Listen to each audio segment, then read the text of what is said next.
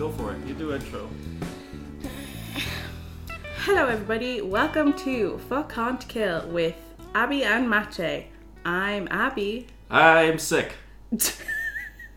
Hi Sick, I'm Dad. Oh my god. Father. Oh Jesus. Anyways, this is a horror podcast. Not fueled by alcohol this time because Mache is sicky. Yeah, it's fueled by sickness. Fueled by sickness and bagels. Yeah, the bagels were nice, yeah. Bagels were tasty. I'm having some tea. It's good. I've got water. Water is also good. It's good for your throat. Yeah. This is our, how do you call that, straight edge version of the podcast. It's our sober podcast. The Straight sober edge podcast. works. Yeah, straight edge podcast. Alcohol is back, kids. Don't do drinking. Don't do drinking drugs. Don't do drug drinkies. Drug drinking is not good for you. Anyways, we talk about things in this podcast. Sometimes it's about films. Sometimes it's about Shrek. Most times it's about Shrek. Did you see that thing about Shrek 2020? What is Yeah, that? is that true? I don't know. Looks fake.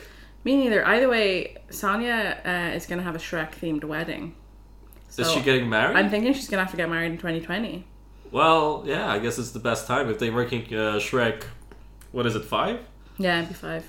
Jesus Christ. Well, they could make what they need to do, and I'll get on to them about this. I'll contact DreamWorks. Yeah. They need to make the S in Shrek a 5. That's how they do it. Like 7, but 5 wreck. Shrek. Oh, okay. I see what you mean. So 5 with ears, Yeah. and then Shrek. Okay. And then Shrek. Shrek. So 5 Shrek. Shrek. Yeah. 5 Shrek. Yeah.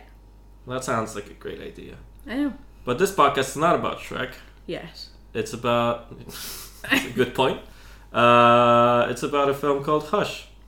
Directed by Mike Flanagan. Yeah. Also written by Mike Flanagan and what's her name? Kate. Is her name Kate Siegel? Which one? She's the star. Oh, yeah. She plays Maddie, but she's Yeah, Kate also Siegel. Yeah. Kate Siegel. Yeah, so they wrote it together. They are a married couple. Oh, yeah. You're right. I That's know. great. It was also edited by Mike Flanagan. Oh, It's clearly his thing. that's a real DIY project. Yeah, and I'm pretty sure it didn't cost a lot of money. It wouldn't really. Yeah, not much I going mean, on there. When you write a film, do you pay yourself to act in it, or do you do it for free? How does that work? What do you mean if you're the producer? Well, but she wrote the film, Yeah. so would she take a wage? I've never made a film. Well, I Yeah, I would say she probably takes a wage for Good. both being a writer and a... I suppose, yeah, they need to get it produced. They need to be paid for their script. Yeah, and this was produced by a lot of people, but most notably Jason Blumhouse. Mm-hmm. It's a Blumhouse film. It's interesting. It's a Blumhouse film that you can watch on Netflix, I think, everywhere now, but it's not made for Netflix. I think Blumhouse works with Netflix more now. What Netflix do is they buy things and they say it's like a Netflix production because I guess they've paid for the rights. Yeah. So, like, Hush is like that. You know, they've bought the I don't Good think it Place. is. I don't think they... Have they not? No, I don't thought think it was like it's on marketed Netflix. as a Netflix film. I don't think it is. Okay, fair enough. I think it was bought later. Like, if you see some other Mike Flanagan works on Netflix, like Gerald's Game or Before I Wake, they have like they have their little N icon in the corner. I think that's when I like buy it and endorse it. This one doesn't have one. Okay, when you get in bed with Netflix, you really do well. Yeah, you better do well because Netflix, it's not gonna take Harvey. no shit. And Kate Siegel is in Haunting of Hill House. Or Haunting on Hill House? Yeah, I think she's in like a lot of the things that Mike Flanagan does because you just told me she's his wife, so Makes sense. good for her, I guess. Mm-hmm.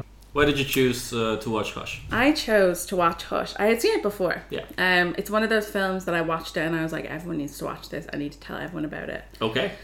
I just really enjoy it. I think it's one of those, you get into it like a swing of watching like horror films and they become like kind of less effective in the sense if you can be like, I know it's coming. Yeah. Whereas with this, I'll explain the premise for our listeners.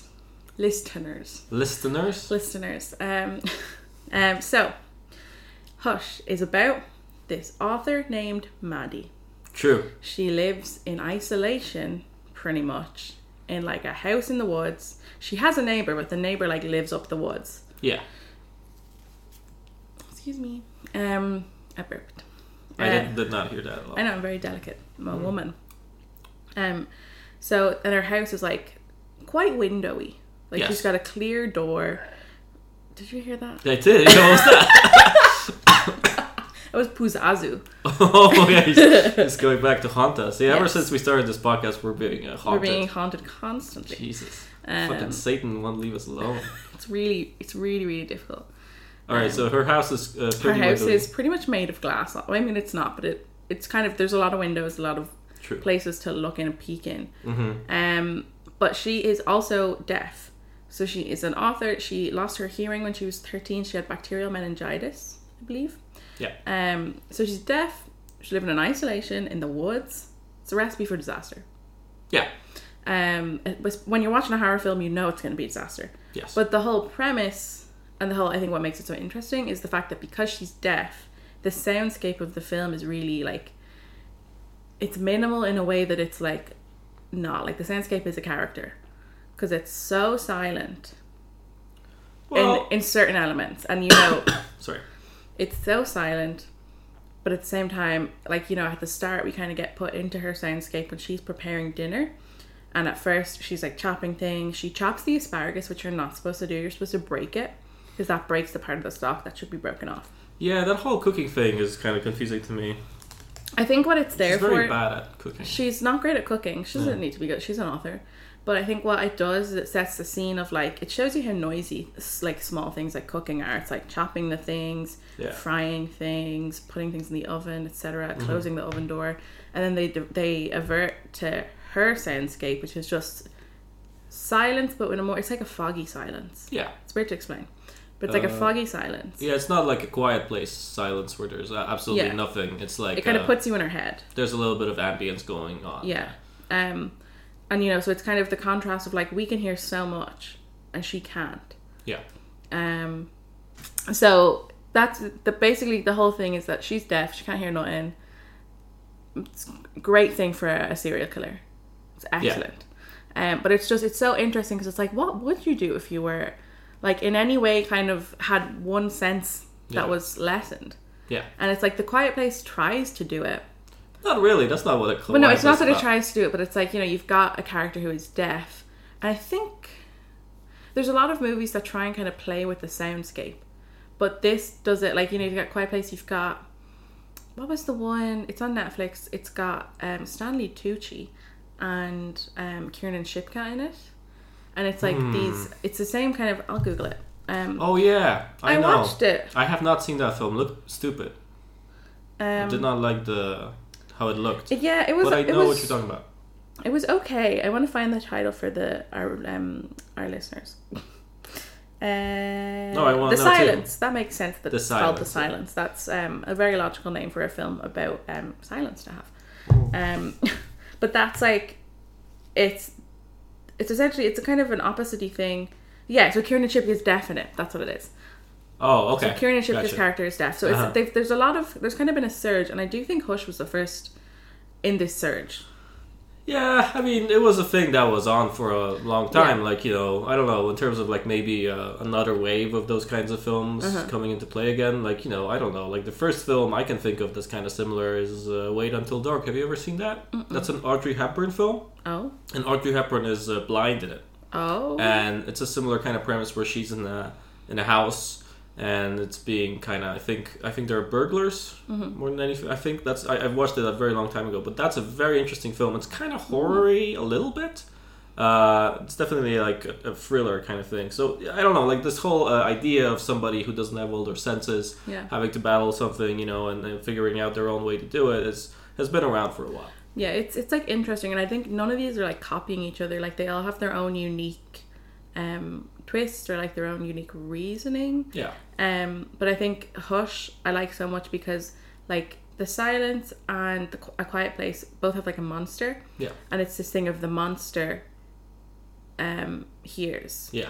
And so you have to be really, really quiet. Yeah. Like it doesn't see you, but it hears you. It doesn't see you. It's kind of like bats, essentially. Mm-hmm. I feel like in The Silence they're kind of mutant bats. Okay.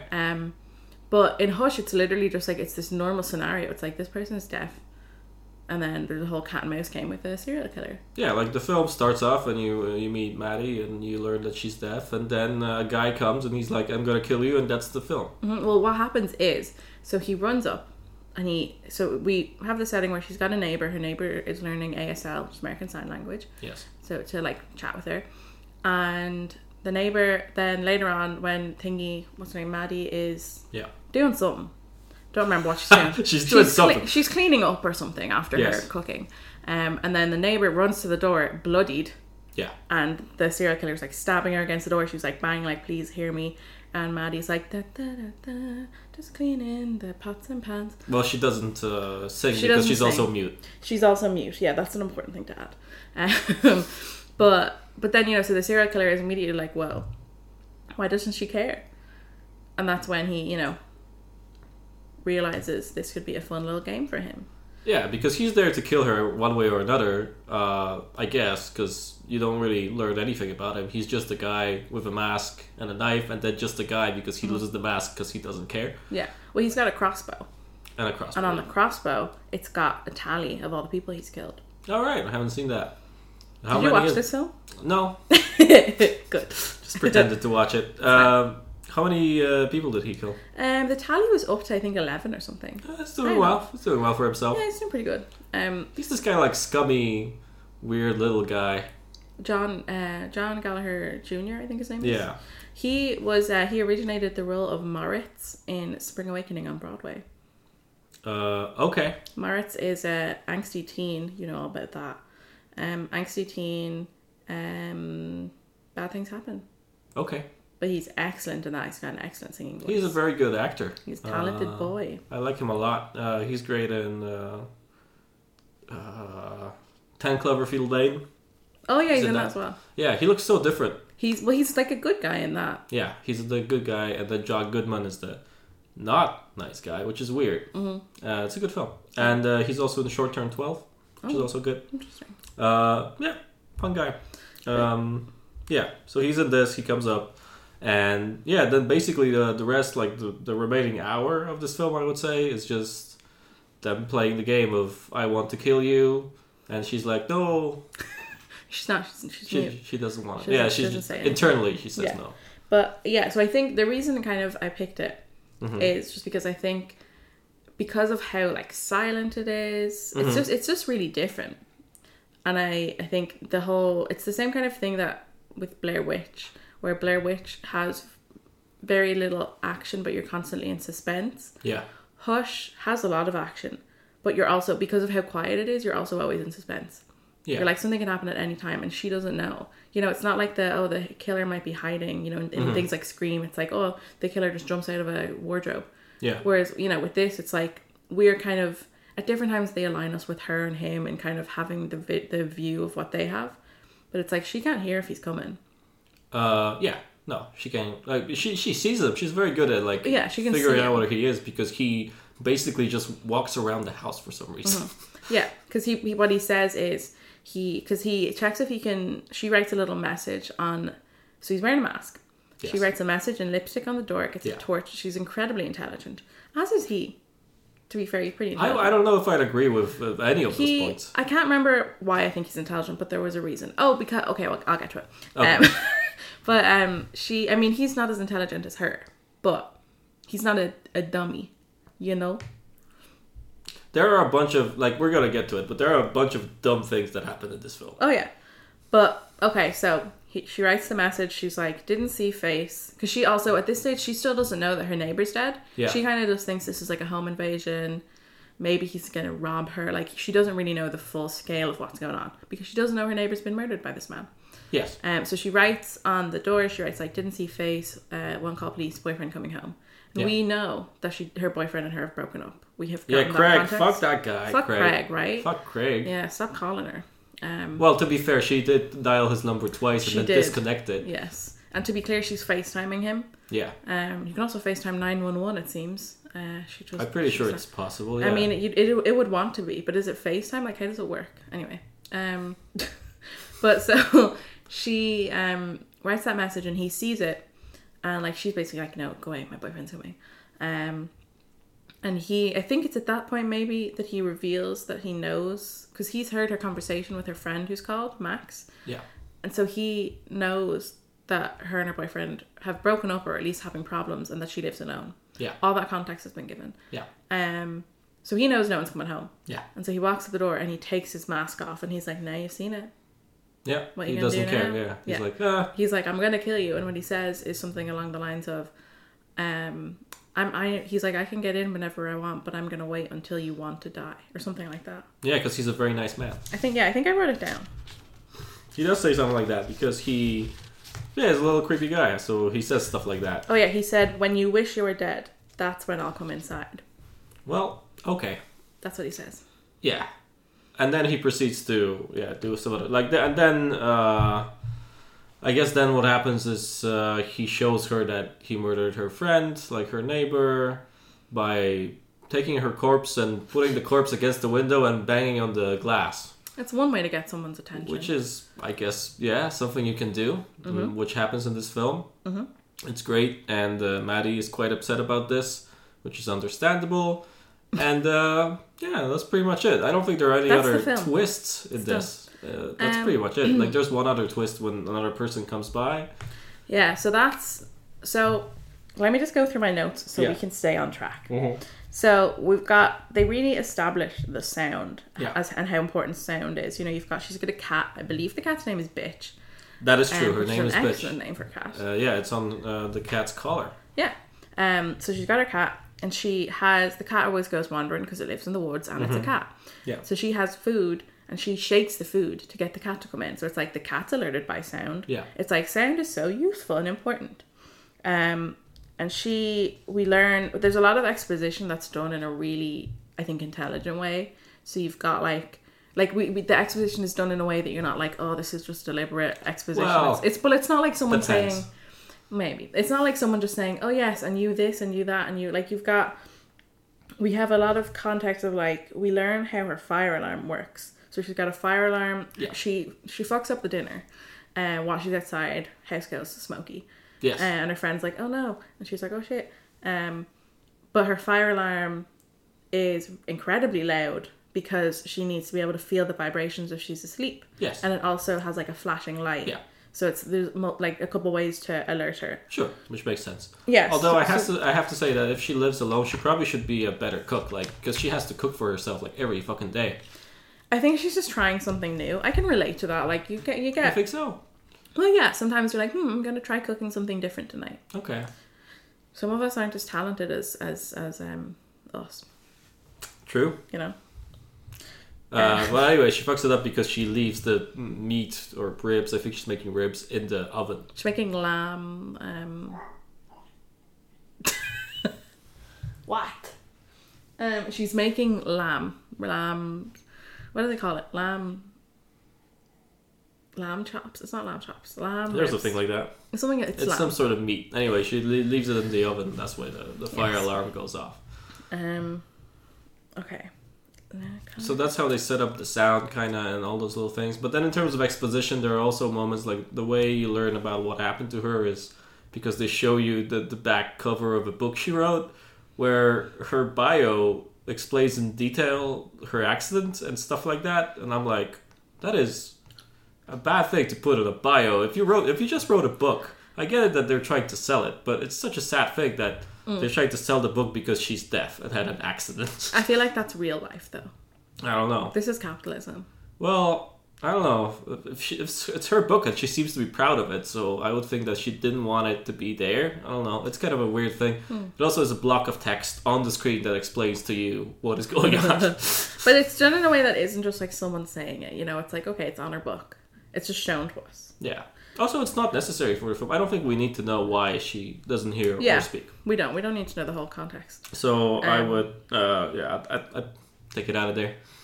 Remove it. If I was writing the script. I'm going to text Mike later on. Text Mike right now. Yeah. So in terms of exposition, that's what kind of struck me a little bit. Also, the dialogue is a little bit stiff, I would say. Because there's not that much of it. That's true. And it's kind of hard to say that dialogue is stiff when the main character doesn't speak, per se. I think that the dialogue is stiff because the whole kind of point of it is that like whenever there's dialogue, there's very little of it. Yeah. It's one-sided, and you've got Katie. Is your neighbor's name Katie? Sarah? Check. Yeah, I think it might be Sarah because I remember it. Let me just check. Sarah, yeah, Sarah. Sarah. Okay.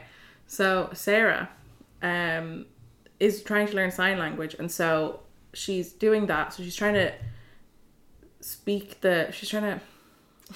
That's actually a very normal thing for hearing people to do while they're speaking sign language as well. That's quite normal that you speak as well. Yeah, well, exactly. But that's what I mean, is that she's trying to also sign and be like, what's the sign for this word I'm saying? Yeah.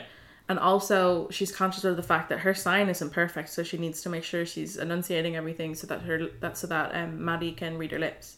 Yeah. So it's like she just has to be a bit more calculated when she's talking in order to be able to. I mean, that's also there for you as the viewer to have somebody who actually talks, because I guess people hate reading. Do you know about this film? Oh, I don't know what the name is in English, but they made this film. I think it's a film from Belarus. It's 100% in sign language, and you don't get subtitles. So you watch it as it is, and I think they're actually deaf actors in it. I haven't seen this film, but I've heard about it. And they just speak in sign language, and you have to figure out what's going on pretty much on your own. Oh, interesting. Which is kind of cool. That's cool. Yeah, just came into my head now. Interesting. So, but they don't have the balls to do it here in terms of like, even in the exposition, they're like, okay, we need to put some actual dialogue into this. But I mean, and then you've got the serial killer whose name is Man. That's just his name. I mean, it's not his name. It's what he's named as in the script. True. He's a man. He's Man. It's factually correct, I guess. Yes, it is, yeah. He talks a little bit. And then there's dialogue between him and John, who's Sarah's husband, boyfriend, partner, something. Correct. And that's the bit where I think that the serial killer is kind of intelligent, where he comes around and he acts as though he is a policeman. And John is like, huh? John is being extra stupid. Like, this whole setup is weird, and I don't really like this scene. That's one of the scenes where I'm kind of like getting like away from the film a little bit, because it feels a little bit fake and a little bit forced that it happens this particular way. Yeah. It feels quite random. Because Man comes over and he's like, oh, hey, I'm police. I think something happened at this house. I'm not dressed in clothes because I'm a deputy. And he makes up a bunch of shit. And John's like, okay then. Scary. Have my phone. So, yeah, it strikes me as kind of odd the way they decide to write it, especially. Because it's a scene with a beginning and a middle and an end. And the end is a little bit... Because they talk, right? The man comes over, pretends to be policeman. John is confused. Sorry. John is confused, and he's like, "Oh, I guess I'm gonna trust this man that he's a police officer or something." But I think you can see he's like wary. He is, but he gives him the phone, which is the worst thing to do. He doesn't check whether the guy actually called the police, which he will see on his phone. Once the man, because he gives the man the phone, the man's like, I'm going to call for backup. Oh, yeah. The man calls for backup, pretends to call. I don't know what he's doing. He talks to somebody. I don't know if he dials anything at all. It gives back to John, and John's like, okay. And he puts the phone in his pocket. Well, he tries to keep the phone.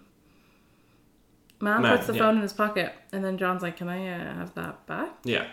And Man's like, of course, Yeah, and they build it that way because they're like, because John is a big kind of fit guy, so the man is like, I'm not gonna last in the fight with him. So they kind of build it up so that the man is cunning and he's gonna get him because he's more intelligent than John. He's gonna trick him into doing something.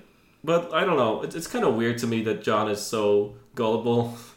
Like, he's very gullible, and like he sees that something's going wrong. There's just one guy there dressed as a burglar. He's not dressed as a policeman. He's like, his clothes are saying to you like, there's something wrong with this guy. He's got a big neck tattoo. Yeah, big neck tattoo.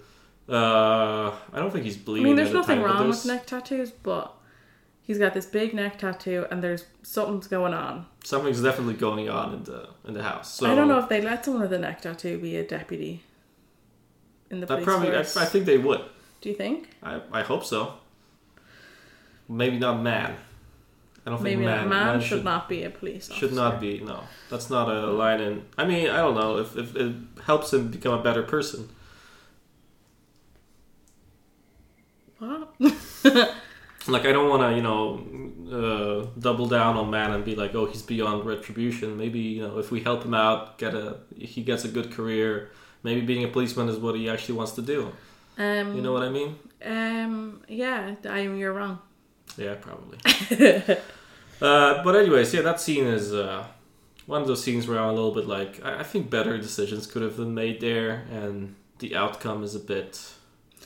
Yeah, they have a little fight. Maddie sees him. Maddie basically fucks it all up, to be honest. Yeah. Because she thinks that John is there by himself. Yeah. She bangs on the door, and then Man's like, what? Or John looks, and then Man's, I think, stabs him in the neck. Yeah. Which is just, you're going to die. Yeah. And then they have a bit of a tussle. A lot of people, like, everybody gets stabbed in this film, usually multiple times. And they're usually fine for a couple of minutes, which is kind of funny. Yeah. Man gets stabbed multiple times, and he's kind of alright most of the time. Does he? Oh, yeah. Well, he gets... At the end, he gets stabbed. He gets the end of a hammer into his arm, which would hurt so much. Also, this happens before the John scene. This happens... Yeah, it happens when he's used Sarah's arm to knock on the window. Yeah. And... Maddie is like, oh, I know what I'll do. She remembers. So we realize how observative. We realize how observative. Yes. That's the word, isn't it? Observative. I don't know. Observant. Oh my god. Observant. Yeah, I'll cut all this out. Don't worry. I know. We realize how observant Maddie is because, in the sense of you have a flashback where you're like, oh yeah, she has a phone in her pocket. Yeah. I can get her phone, and then I can call the police, or I can call somebody. Probably call Craig. I'm sick of Craig. Yeah, Craig is not doing a good job in this film, even though we don't know what he's done, and he seems to be, I don't know, just a guy. I don't know. Like if we know exactly nothing about Craig. Exactly. I mean, I did write down "fuck you, Craig" in my notes, but that's just because the film tries to imply this, I guess. Yeah. But honestly, Craig seems to have very normal reactions. He texts Maddie at the beginning saying, "I was thinking about you today," which is okay. And she deletes the message. Yeah, she deletes the message, but then calls him twice and disconnects. On FaceTime.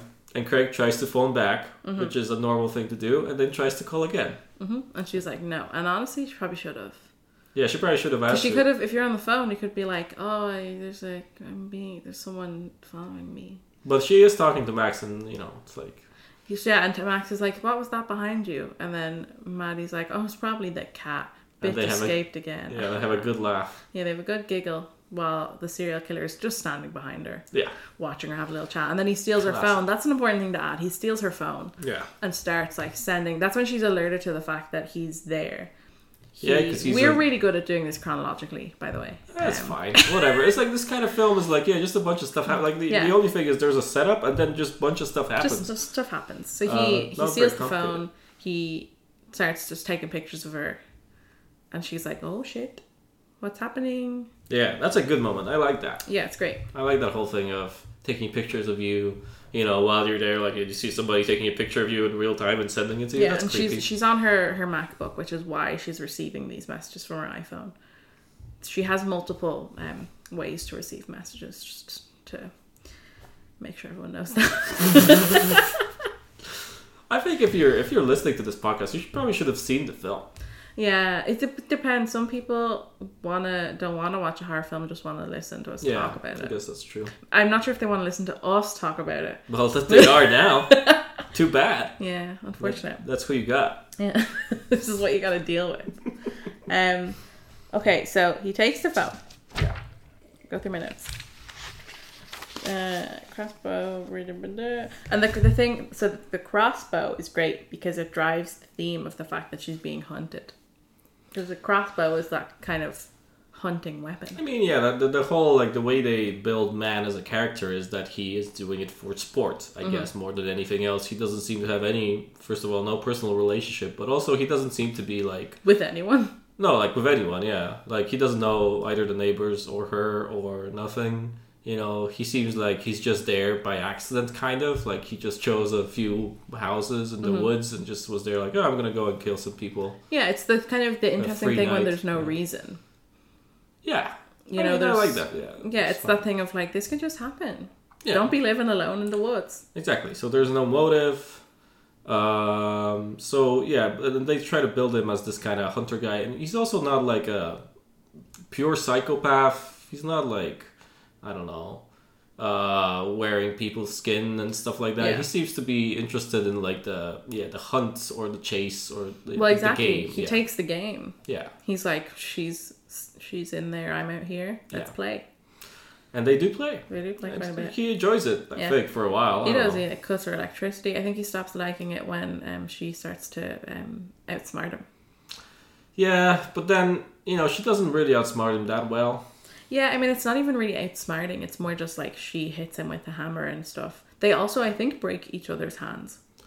But she hurts his hand. He full on breaks her hand. He mangles her fingers. The damage that's being done in this film is very weird. Especially with the hammer. Like, the hammer happens very early on, and it's quite bloody. She gets him in the arm. He has to rip up the neighbor's shirt to kind of put some bandage, like put her shirt as a bandage on his arm to stop it from bleeding. And this is not like taken into account later on. He seems to be 100% fine with every other action. He's stopped. That's what they do. They stop the bleeding by wrapping something around it. It's like the pressure and stuff. Yeah, but he stopped the bleeding, but he still has a fucking hole in his arm. Yeah. From the hammer. Yeah. And this happens quite a lot because those people, like, it's a horror film and there's pretty much two characters, one early death and then John gets fucked up as well. But, to kind of keep the action going, they also damage each other and they shoot each other and they put hammers in their arms and stuff like that. But then that means that they have to keep going, or otherwise there's no film. They both just bleed out. So they're all very, very much like nearly dying at the end of this film. And I don't know. Like I think this film was going for a very realistic kind of feel. Mm-hmm. It doesn't have much of a campy vibe to it. It doesn't have much of a any other aesthetic. It doesn't even have like this 80s kind of slasher vibe. It feels to be very like down to earth. This is how it would really happen. So I don't know, the fact that they're so so fucked up in terms of just like their bodies. It's kind of, I don't know. It strikes me as a little bit weird. Yeah, I guess I suppose it's that thing of like they start with a bit more like stamina, and that the stamina goes down because they're getting weaker and weaker. But I think it's the thing of the smarts more so come into it as it goes on, where it's like I need to use my brain and not and not just try and beat this with like force. Like you've got when she's because her whole thing is that it's kind of they've both got an upper hand on one another. She can't hear. Yes. So that's unfortunate for her, but he can hear, which ends up being sometimes detrimental in kind of different ways. What do you think is detrimental? I mean, in the sense of like, so like if you switched it around. Yeah. So she at one point like tries to divert his attention essentially, by she has to make her car alarm go off. Mm-hmm. So she makes her car alarm go off because he's also slashed her tires, so she can't leave. She makes her car alarm go off, and then he's like, "Oh shit, sound! That's gonna alert people." Also would annoy you, but like, so it's the sound's gonna alert other people. The sound's not making a difference to her because she can't hear it. Yeah. So it's not like it's bothering her. I mean, yeah, it's not like if she could hear that the sound would bother her, like in terms of the car alarm. Yeah, at the end it comes into play. But. Yeah, at the end it comes more into play, but it's kind of setting it where it's like sound is for him could pose issues, but then you've got the other issue where and then I think she kind of rectifies it at a later stage a bit. So like she can set the car alarm off and that's great, and she tries to use that to go get the phone from Sarah. Yeah. But then she doesn't know when he stopped it because she can't hear it. So all she knows is that she's distracted him for a little bit of time. Yeah. But he breaks into the car, turns the car alarm off. She kind of distracts him in the same way that you would distract an NPC in a video game. It's like the same kind of like, I'll throw this stone over there and this guy's going to go there and check out what that thing is, and then I'll sneak past. Yeah, exactly. The car alarm is the first one, but then she also takes like a flashlight or something and throws it into the woods. I think that's kind of her trying to rectify it so that she's like, rather than trying to use something that will benefit him in a way almost more than me. Yeah. It's like if I use light, I can see light. But yeah, so like, you know, she has to watch him constantly. Yes. Which means that we always know where he is for the most part. Yeah. Whereas in another film, you know, you'd have the victim like trying to hide or trying to do something to defeat them, but it's like she can't. If she hides, she loses her whole, not control over the situation, but like she loses her. The only thing she has kind of that. Yeah, the only way she can know where he is. Yeah, it gives her any awareness. Because she loses sight of him for 1 second. That's it. Yeah. I get that, and I agree. That's an interesting point. Didn't even think about it that much, but yeah, that's interesting. The problem is, if you see the killer all the time, then you kind of realize that he doesn't have much to do. Because he basically what he does is walks around, checks a window, goes around the house, looks at something. I don't really know what he's trying to do. He kind of just walks around the house for the first half of this. He's kind of just casing it. Yeah, but I don't really know what he's looking for. Like, he finds the fuse box right away. It's not like... It's a small enough house. Yeah, but then what is he trying to find? Like a different way in? I think he's just looking for all the different entrances. He's trying to think, where can she leave? Where can I get in? Yeah. You know, it's trying to work out all the different possible exit. Yeah. It's kind of boring, though. I was going to say exit holes for some reason. Exit holes? Yeah. That sounds... terrible. Yeah. No, but there's this, like this. It's kind of weird because you see him walking around the house, and I'm thinking, wow, this is kind of boring for him. It's like, just walk around this house, wait till she gets upset and stuff like that. Wait until she wishes she was dead. Yeah. But then she tries to escape twice, I guess. 2 big times when she tries to escape. The first time with the car alarm. She puts up the car alarm. Right? Does she try to escape then? That's not her trying to escape. So what she does is because of the signal, I guess, of the remote in the car, she has to open the door, get out a bit, hit the button, get back in, quickly lock the door. Yeah. She's doing that to distract him so she can get the phone to call police or something. Yeah, that's the phone part. Yeah. So when is the first time when she goes out of the front door and then hides under the porch? What happens? So that's she's hiding in the crawl space. Yeah. I don't know what she thinks is going to happen, really. Yeah, that's a weird one because she's in the woods. I mean, it's almost that thing of like how, I don't know, there's leaves everywhere, it's noisy. It's just like it's too, I feel like it would be too risky to leave the house.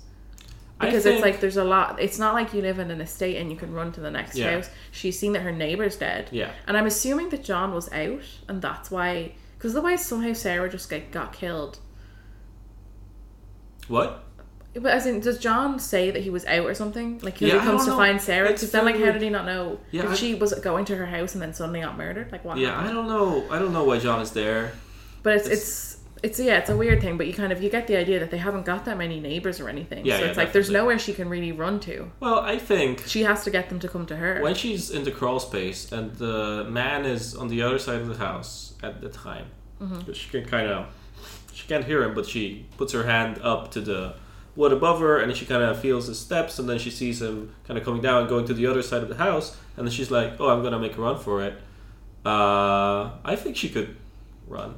I think. Well, we don't know how far away she lives from like humanity. That's true, but still, like, I think that if she, like, first of all, she starts running like this right away, like very loudly, bum bum bum bum bum, and he hears her right away. I think just crawl around a little bit, wait till he's doing something else, and then like quietly walk behind the tree. Just casually walk. Well, just like chill. Like it's just we're doing like video game rules. Just like be like a little bit. Crouched, yeah. The Last of Us, crouch to listen. Or you can do the Metal Gear Solid thing and put a fucking box on you, and then they can see. She's the people in The Last of Us. She crouches to listen. Is that how it works in The Last of Us? Because she uses echolocation. That's what the clickers use. They use echolocation. She's a clicker. There you go. Last of Us ripped off Hush. Wait. Or is that before? Wait, no. Echolocation is when you can hear. No, she should do the Metal Gear Solid thing. It's kind of like echolocation. Metal Gear Solid thing. Get a box, like just a box, like any box, like the box you use for moving. Put it over yourself. The box you use for moving a car? Yeah, like a cardboard box. No, like a cardboard box. When you move house, you mean? Like the box that you put your shit in when you're going to a different house. It's a cardboard box. Handbag. No, oh Jesus Christ! Take that box, get into the box. Mail that box to yourself. Yeah, she could Smash actually it with mail a hammer. And only move around in the box when he's not looking, and when he's looking, just stay still. And then he's like, "Oh, it's just a box." Yeah. What she should have done is got some glue. Oh yeah. Collected some leaves, glued them to herself. Oh. And walk, and then when he just falls to the ground. That'd be great. And he's like, "Oh, it's just a pile of leaves." Yeah. And then when she walks, he'll be like, "Oh, it's just wind." Blowing the leaves in a human form. Or she can dress up as bitch. Yeah. Yeah, she can find the cat, shave the cat, stick all the hair to yourself. I have an allergic reaction. The cat. Skin the cat. Put the face of the cat on your own face. Wear the collar. Do the Texas Chainsaw Massacre Yes. bit, but with a cat. Yes, but don't skin the cat, just shave it. No, yeah. All great ideas that I don't know why Matt doesn't use. Let's call Mike. Yeah, we should get Mike on the line here. Maybe he can use it for his next project. I'll call him.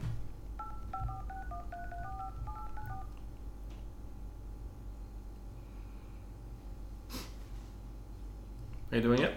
If you are dialing another mobile number... Oh. Mike didn't answer. Can't pick up right now. He's busy. It's good he's got an Irish number, though. Yeah. That's good for him. That's good, yeah. So, the second time she tries to escape is the one that bothers me the most. Because what she tries to do, she's like, okay, the crawl space didn't work. I'm gonna get on the roof. And I'm like, lady. I'm gonna walk on the rain catcher. Don't go upstairs. Like, it's like she watched Scream because... Like, I don't know, like, she gets, like, the basics of, like, oh, I need probably better stay in for a while, like, be very careful where he is. But then she goes upstairs. It's one of the most important rules is don't go upstairs. Don't have sex. She doesn't have sex. She follows that rule. Doesn't masturbate either. She doesn't masturbate. Well, if she did, we didn't see it. Yeah. That was the bit where we were focusing on man. Yeah. We're always focusing on man. Ugh, patriarchy. So anyways... we could go into a whole bit on masturbation, but why? Let's not do it. I sent this podcast to my mom yesterday. So, hey, Mache's mom. Hello. Is her name Katya? Kasha. Kasha. Hi, Kasha. I'm pretty sure it's what, episode 4. Oh. I don't know if she's gonna get here. Aww. Well, we'll see. Maybe if she mentions it to me, then I know that we're doing something well. So, anyways, she goes upstairs. Maddie, not my mom. Maddie goes upstairs, and she's like, "I'm gonna try going through the roof." And it's the weirdest idea ever because she takes this flashlight. She waits till man is like underneath her, and then she throws the flashlight into the woods and tries to go down like a little vine she has. It's the trellis. The trellis, yeah. And I'm like, what? What are you doing? What are you doing? This is the stupidest thing you can do. Yeah. Like it would even be better if she just went back into the house and like run downstairs and went through the door. But this kind of shows us why she can't run away because he has a bow. He has a crossbow. Well, yeah. So he doesn't need to be, you haven't got the whole thing where he needs to stab her. He hasn't got obviously it would be sort of the same if it was a gun, but serial killers don't have guns, they're too loud. Yeah. But he's got a crossbow, so she can run away, but he might shoot her. No, it's great that he has a crossbow. It's just that the way she thinks about this escape plan just doesn't make any sense to me. No, and then she gets shot in the leg. And then she gets shot, obviously, yeah. But also the thing is, if she would just go and run, right? She drops the stupid flashlight in the woods. The guy has a crossbow, but she runs. He's not gonna hit her with that crossbow. He's very bad at shooting it. He's not very good. It's also hard to... First of all, it's hard to shoot a crossbow. Hard to reload. Hard to reload, but also hard to shoot. Like, especially something that's moving. Like, it's an arrow. It's not like a gun where the bullet is so fucking fast. I mean, the arrow is fast, but not as fast as a bullet. Like, you have to take into account that somebody's moving, and there are trees around. It's not a perfect weapon. She can run. And also, it takes ages to fucking reload for him. Also, if he tries to run after her... If he needs to reload, he needs to stop. Yeah. Like, he's not going to run and reload the crossbow while fucking running. If he did, that'd be incredibly impressive. That would be. But he's not very impressive. No. But I think it's also... he shoots her in the leg and then it's quite funny. He's just trying to climb onto the roof. And the same way you'd climb if you were doing something unimportant, but you were climbing. He throws his arm up, puts the thing he's bringing with him on the roof. And she's like, oh, and just grabs it. Grabs the crossbow. That's a very silly sequence of events. Yeah, that's very so silly. Stupid. Yeah. And I think, does she kick him or does she like hit him with the crossbow? I don't even remember. But she gets the crossbow from him. She gets the anyway. crossbow, and then we've got about 10 or 15 minutes of her trying to reload it. Yeah. She doesn't. She just can't do it. She can't do it. She can't do it. But there's literally, I think it's about 10 minutes, they just keep cutting back to her. Like to reload well, that's when John comes along. And while yeah. he's talking to John, every now and then we go back to Maddie, who's in the bathroom, desperately trying to reload the crossbow. To be fair, though, I believe that. Hurting her fingies. Yeah, I'm sure that reloading a crossbow is very hard. I think I would have given up after 2 minutes, though. Yeah.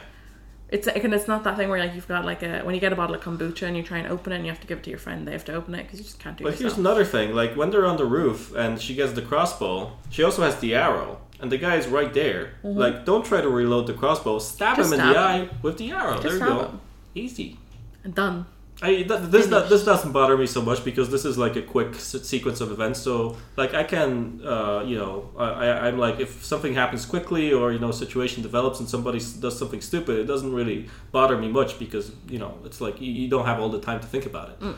But then if she goes up to the roof and has a whole plan, then like that kind of bothers me because it's like, especially since she's so analytical and the film tries to make the point that she's so good at figuring out different outcomes and stuff like that. Yeah, well, that's one of my favorite things of the film. Okay. Is because she's a writer. She's got what she calls her mom calls writer brain. Yes. And Sarah asks her like what the voice in her head is, like what it sounds like. She was like, does it sound like a child? Yeah. And she was like, no, it sounds like my mom. So that's like, I guess, the main voice she remembers. Because I think it's that thing, you don't really remember your own voice. Yeah, I think that's a good point. Like she hears her mom. Yeah. So she hears her mom's voice, but she's got and we see her doing this when she's writing her book, and she's having writer's block. But she writes about 7 endings. Yeah. Because she's like She's like, I see all the different endings, and I need to like work out which one works best. Yeah. So we see her, and this is where it's introduced to us in the physical way. Yeah. Where she essentially just makes her run for it, and then he sees her, runs after her, hits her with a rock. And just starts bashing her head in. And I remember the first time I watched it, I was like, oh fuck. No. Is it over? What happened now? But then we see she's like, I guess she is lying there, head smashed in, and her head turns to the camera and she's like, you can't run, you leggy hurty, etc. So she says something along the lines of that. And then she starts playing out all the different scenarios, and she's like, well, if I run outside, then he'll catch me, he'll get me. If I do this will happen. You start seeing all the different endings. Yeah, that she kind of thinks of. And you see them physically happening. You've got her sitting beside herself, talking, I guess in her mom's voice. I'm sure it's just Kate Siegel's voice. Yeah, I'm pretty sure it's Kate Siegel and not Kate Siegel's mom voice. No, that would be strange. But, so you've got her sitting there opposite herself, talking. And this is it's interesting because it's the first part of the film where it's not just like, I don't know, it's really hyper realistic up until that point. And then you have this suddenly, moment, you've got like, different, people fading away. It's like similar to like in Gerald's Game. I think the same thing happens where she like hallucinates, and of course it's Mike Flanagan. Haven't seen that. You haven't seen Gerald's Game? No. Okay, I won't talk about it. It's a very good film. But you've got the same kind of thing where, the concept of Gerald's Game. Yeah. Yeah. So like her husband die. Yeah. And she like hallucinates the husband being alive and talking to her and like trying to kind of taunting her, trying to get her to escape because she's handcuffed to the bed. Yeah. So it's a very interesting thing that Mike Flanagan likes to do. Yeah, I think it's a good idea. The problem I have is it comes into play at the last leg of the film, and I'm like, I think it'd be more interesting if it would just be a thing that happened throughout, because it feels a bit late to introduce that to me, because like it's set up in the beginning, and then I'm like, okay. This would have really helped, like, if we saw that process before, because then, like, maybe you get a bit more context on what she's doing, because if she can see different endings, or if she thinks about it in that way all the time, I think it'd be kind of a more interesting experience of watching this and, like, never knowing what actually happens and what is just, like, something she thinks might happen. I prefer it just happening at the end, because I think it's also, it kind of takes you out of it, where they make you think that he's just won, and then you're like, oh my god, wait, no, what? It's a twist. It's a twist. It's an exciting little twist. Yeah. No, I like the way they do it because it's this thing of it is the ending, and it's like, well, now she's thinking this needs to end. She's thinking of how it can end. Yeah. what do I do? Do I live, or what do I do? And so I prefer it just being introduced at the end. Gotcha. I think it's much more interesting. Do you write? Did you ever write stuff? Is that something you do? I did. Okay. What kind of Once stuff? I got an A. What kind of stuff did you write? Little stories. I don't know. Little What do you stories? mean? Short stories? I think they were mainly like... yeah, it was in school you had to write short stories. Okay. So I wrote short stories. I'm just wondering because I also wrote a bunch of stuff and I still write a lot. And that whole idea of writer's head is so weird to me and alien to me in terms of... that's a very personal thing, but I don't think that's not how I think when I write. Well, I think I suppose it comes down to what type of a writer you are, maybe. Yeah. I don't have that either. Yeah. I've never written a novel. I just had to write short stories, and I enjoyed doing it for a while. Yeah. But, yeah, no, I don't know. But I think they don't make it seem as though it's something all writers have. Oh, yeah, no, It's it's like I'm just what she happens to Yeah. have. It's just But anyway, interesting. it's interesting. Yeah, so that's how we get to the end, and she's like visualizing different endings, and she pretty much establishes that she's screwed unless she kills him. Mm-hmm. So that's what she tries to do. Yeah, I like that bit. It's kind of fun. She's like, all these other things I'm gonna die, so what I have to do? Kill him, and she does the sign language, the sign for kill him. Yeah, and then she goes out and shoots him with the crossbow. Oh yeah, in the heart. Yeah, It seems almost very like, close to it. Yeah, like she shoots him very well. Like she hits him, and he seems to be damaged, but not damaged enough to stop walking and getting over to her and fucking crushing her hand with his foot, which is gruesome. Ooh, Not nice. her poor fingies. Also, I've just They're- come across one of my favorite parts of the film. Yeah. So that whole thing kind of happens when John is there. Yes. I think her whole thing is that she's going to take the whole thing with John being there as a distraction for him to run away, and that's where she's like, no, if I do that, I'll die. Yeah. But so John, attacks Man ends up defeating John because he's like stabbed him and stuff. And then John, he takes cigarettes out of John's pocket and he goes, these things will kill you, he says to his corpse. And then he... Which is a joke in this film. It's a jokey. Yeah, and then he proceeds to light a cigarette, which foreshadows the fact that he is going to also die. It's great. Yes. It's a great little bit. Yeah, I don't know. I don't get it that much. Like, it's fine, but... I like it. I don't know. It's not, I don't know. He also It's then okay. he goes to kill the cat. Not nice. Yeah, he wants... Oh, yeah, that's when she shoots That's him. when she shoots him. Because that's when he becomes a really bad man, because he wants to hurt an animal. Yeah. You can't do that. Despicable. That's a no-no in the film. Yeah, so she shoots him, and that's when all this stuff happens. Yeah, I don't know. Like, the ending is kind of satisfying to me, but in terms of, like, just when actually, like, the gloves come off and they just fight, that's kind of fun. Yeah, he goes to the door and he says, I'm going to come in now, because he's obviously decided that she's decided that she wants to die. And she writes in her blood, she sticks her fingy into the little hole in her leg. Yeah. She writes, do it, coward, Yeah. in blood on the window. And we're like, yeah, go, Maddie, do it. And then she goes to her laptop, she writes down the details of this is in her like draft of her final ending, or one of the endings. She writes the man's details, like what he looks like, and then she writes that she loves her mom and Max and everything. So it's that thing of, she's like, I'm gonna probably maybe die, and if I do, I need to leave this behind. Yeah. Because she knows he's killed lots of people. Yeah. So he needs to die. Yeah.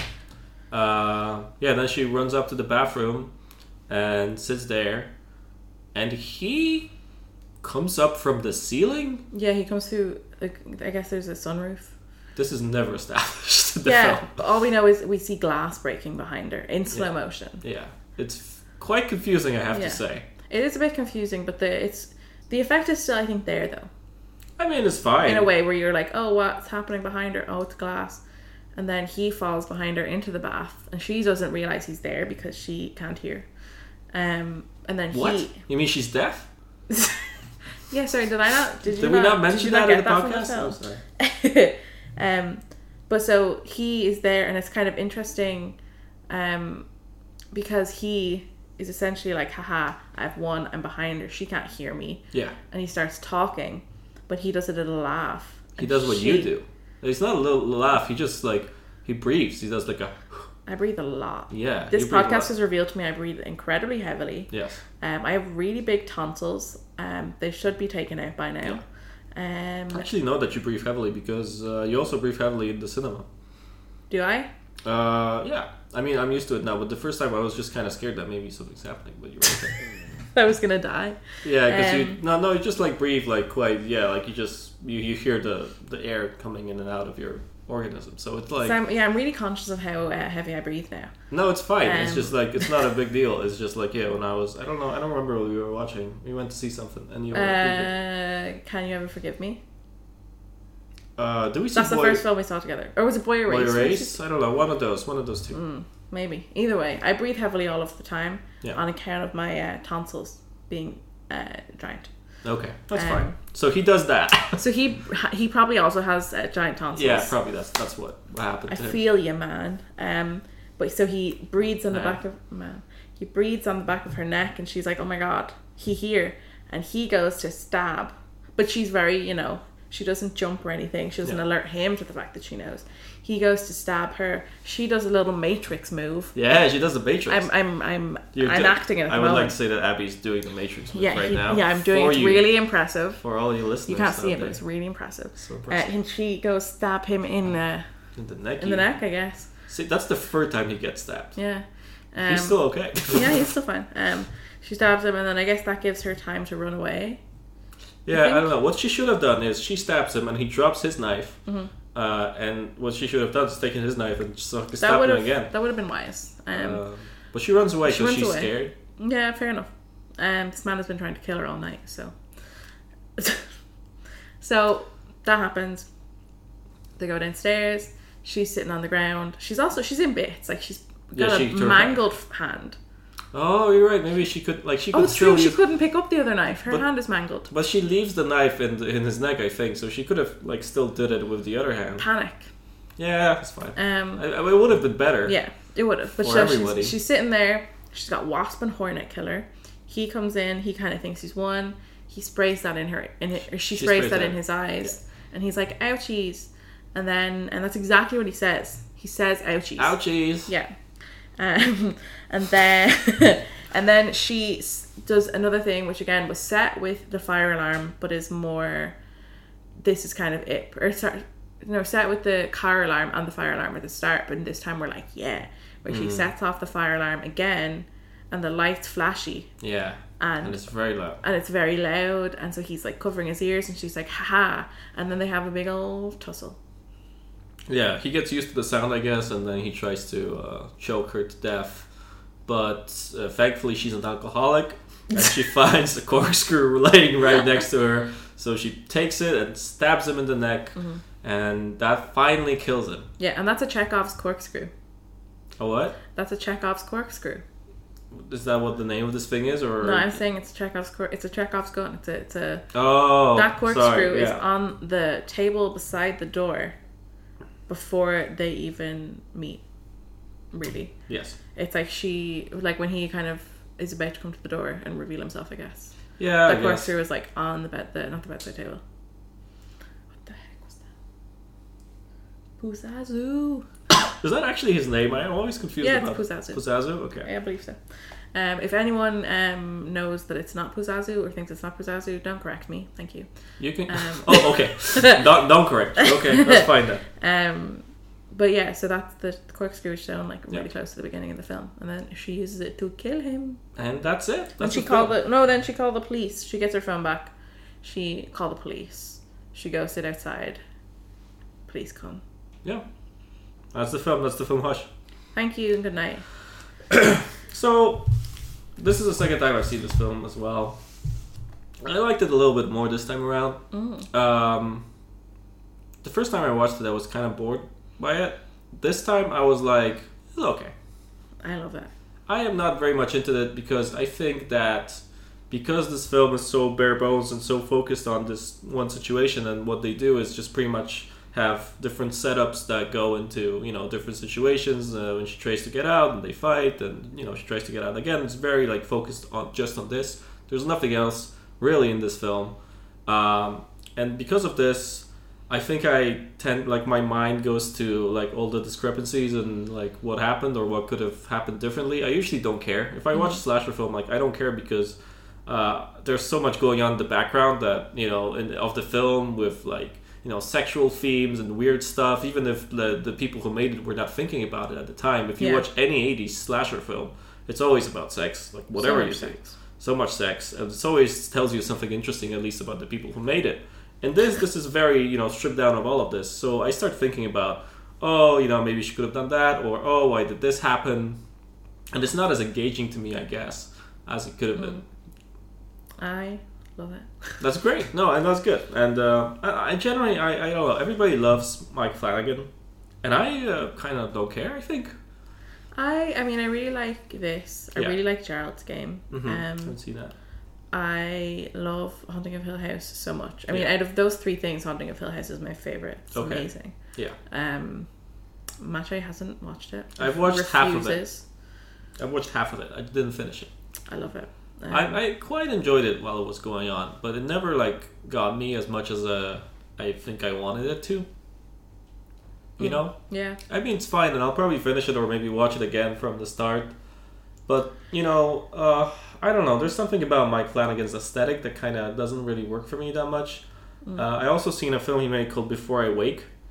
That's the one with the eyes. That's Jacob Tremblay, Yeah, that's the little boy Jacob Tremblay. Yeah, I haven't seen that. That's a Netflix film. That is a Netflix film. Netflix bought that one. That film, I think, is very silly. I'm afraid. Yeah, I think I've seen the trailer and I didn't like the idea of it.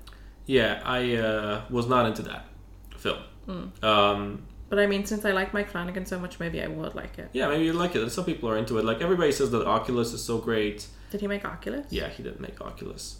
And he also made this film called... he also... his career is like... He made a bunch of theater stuff from what I see here. Or, I don't know, things like that. Some weird things that I don't know what they are. And then he made a film called Absentia. Oh, yeah. I haven't seen that. This... I've heard of it. Oculus... And then he's got, 2016 comes and he has 3 films coming out in the same year, which are Hush, Before I Wake, and Ouija film. He made Ouija? Yeah, Origin of Evil. I think that's the second one. Probably. And that makes a lot of sense because there's people in Ouija who are in Haunting of Hill House. Yeah. One of the kids and I think maybe the mom. I mean, he clearly, Carla he seems... Gugino. Yeah, Carla Gugino. She's in this? I think the dad is in it. Carla Gugino is in Spy Kids. Yeah, I don't see... that's true. Carla Gugino is not in Ouija from what I see here, but she is in... No, it's the... one of the daughters. Okay, then I don't know. Spy Kids, great film. She's in Spy Kids, it's excellent. She plays the second sexy mommy. Second Spy Kids, right? No, she's in all of them. Yeah, but I'm saying that second Spy Kids is better than the first one. No, the first one's the best. Disagree. Well, you're wrong. Okay.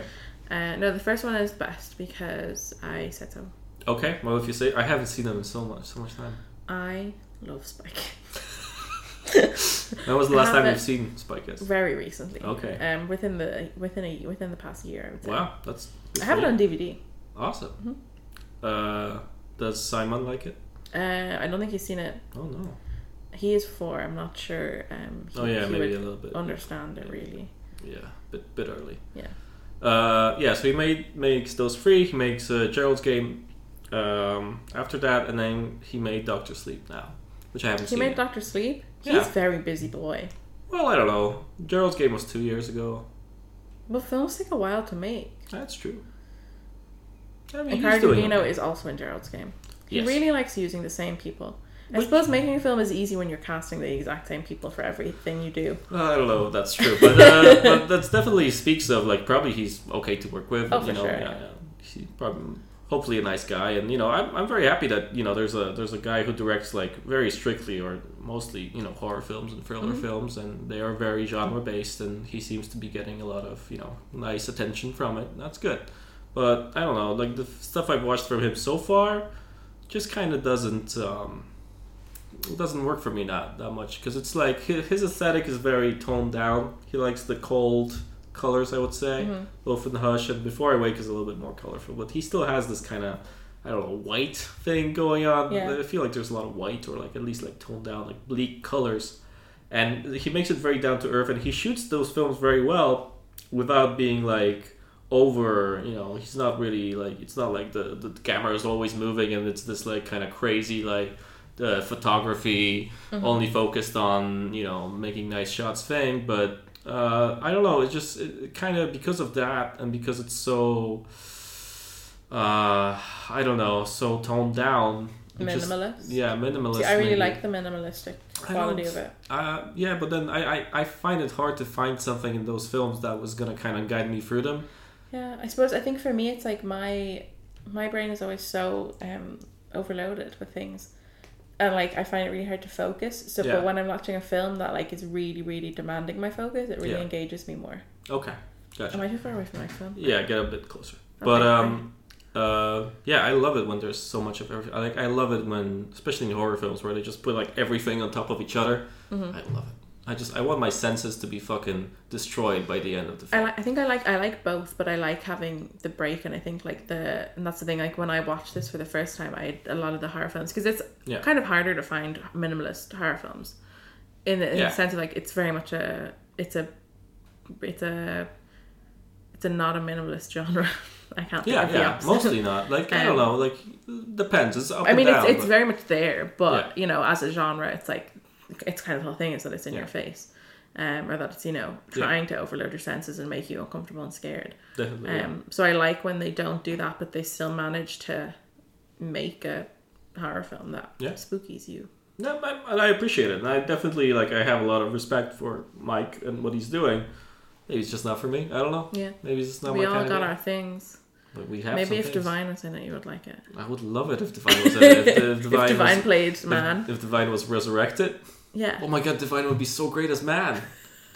Whether she would be in drug or not, in drag. Sorry. In drug. Drug. She's definitely in drugs. She'll definitely be on drugs, but for sure. Whether in drag or not, I think both would be amazing. Both. Oh, you could She'd be man and woman, and the twist would be that she was both all along. You could have this thing where every time it switches, so you see for one scene it's Divine, woman, and then you cut back or something happens and now she's a man, and nobody references in the film. It's just a thing that happens and nobody questions it. That sounds that'd be great. I would watch that. I wouldn't. Yeah. I don't think many people would. No. But I really wish Divine was still alive, Well, you know how to fix that. How? Create a resurrection machine? Exactly. Do a spell. Get a Ouija board. Get onto Mike. Ask him where he got his Ouija board. Get Regan's Ouija board. Talk to Captain Howdy. Yes. Well, we probably have to contact Satan to make this work. Yeah. Probably. So God is like, I don't have nothing to do with them. I have some other notes. Okay. Tell me about them, please. The first one is about home invasion films, because this kind of is a home invasion film, I guess, in a way. Kind of, yeah. He doesn't actually really invade the home until the very end, but exactly. It's kind of. But it's the same kind of thing. Home invasion is such a weird genre that's not even a genre. It's like a subgenre that somebody came up with at some point.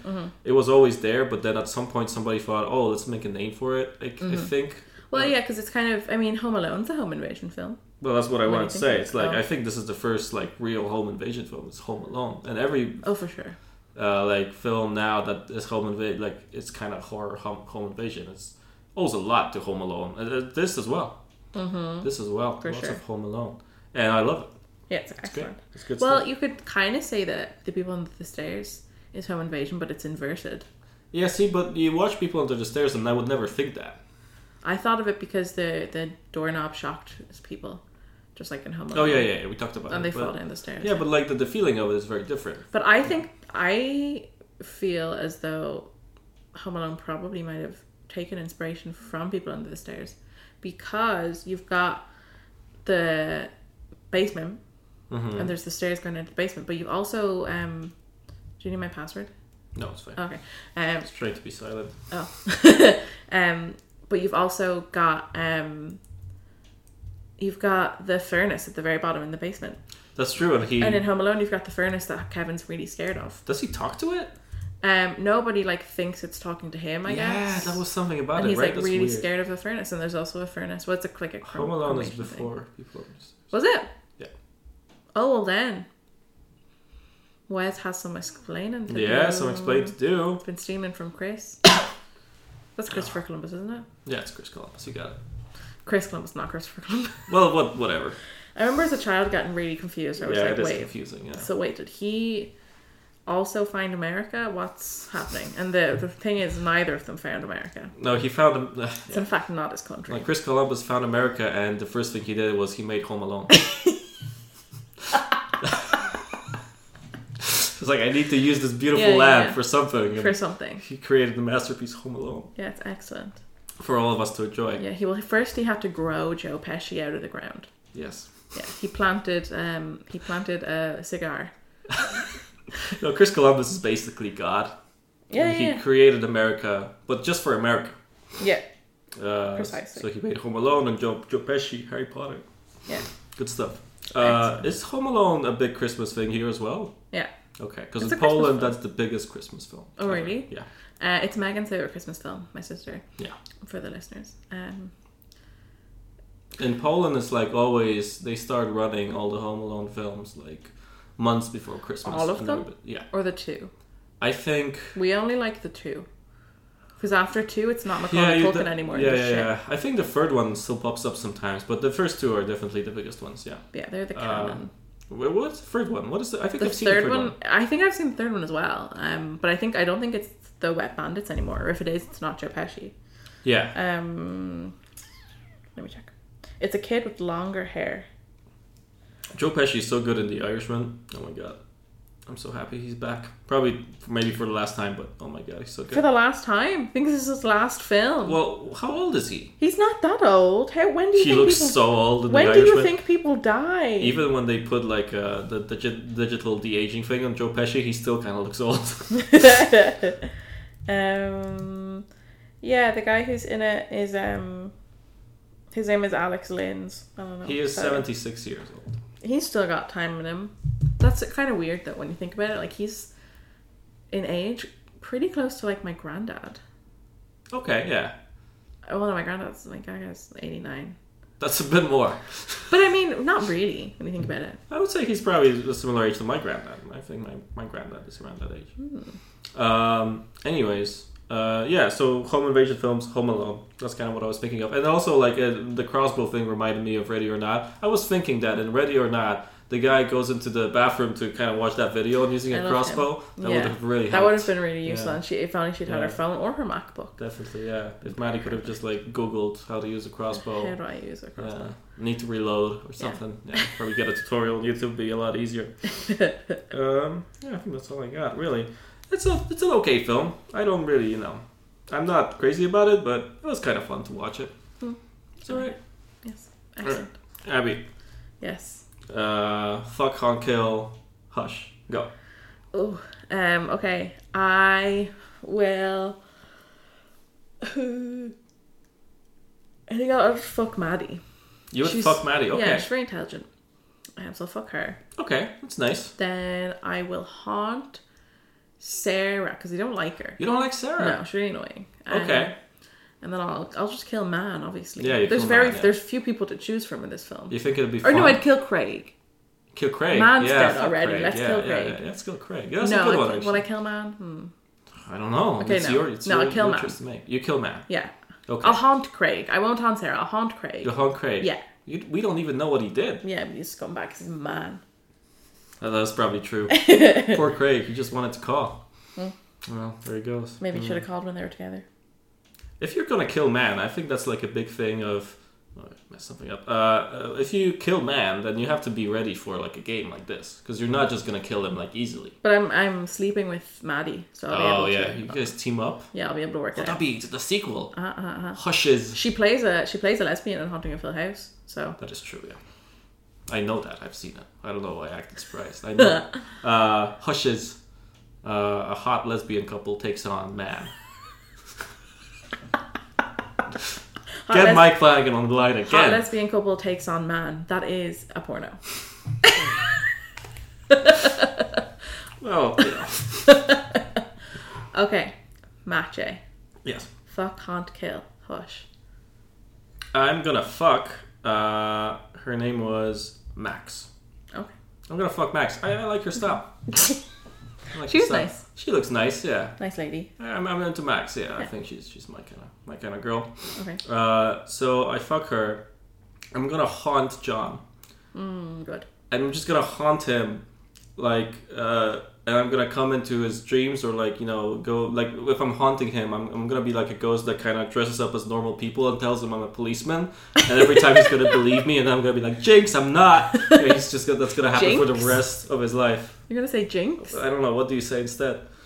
Surprise? Surprise! I just want him to, like, for the rest of his life, you know, see a random person telling him that they're a policeman, and then telling them at the last minute that they're actually not. Because I want him to learn. Yeah. He really needs that, you know. So Yeah, I'm actually and- helping him. Yeah. Oh, nice. Okay, and who are you gonna kill? I also want to kill Craig, Yeah. but just on principle. Yeah, because he's a man. Well, I did write "fuck you, Craig" in my notes, so I have to kill him now. I'm not gonna fuck him. Yeah, you have to do one or the other. Yeah, So so I guess- I kill him. Okay, I kill Craig. that's fair enough. Yeah, that's it. That's my game of fuck, hunt, kill Okay, thank you. for Hush. Sick boy. Sicky boy. Sick boy. That's who I am.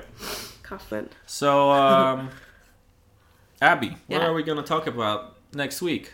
So next It's week... Christmas. Yeah, Christmas is coming, Mache. Holy fuck. So here's what I think we should do, and I've never seen this film, Oh, okay. but I believe it's a favourite of yours. What? How do you know that? Because How could you possibly know? I talk about Christmas all of the time.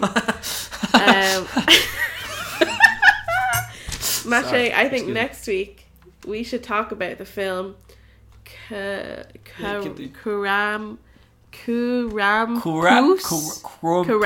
Karampus. No, Abby, it's a film. Wait, I'll help you out with the film you want to watch. We're gonna watch the film Krampus. It's a Okay. special Christmas episode. Yes. And we will talk about Christmas things. I mean, maybe. Who Maybe knows? I'll have a ham. Who knows what's gonna happen on that podcast? Because It's in the future. it's in the future.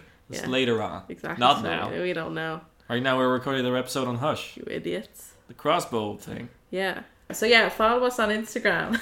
What's our handle? It's FHK Podcast. Yeah. We've also got a website, fhkpodcast.com. We purchased a domain. We did.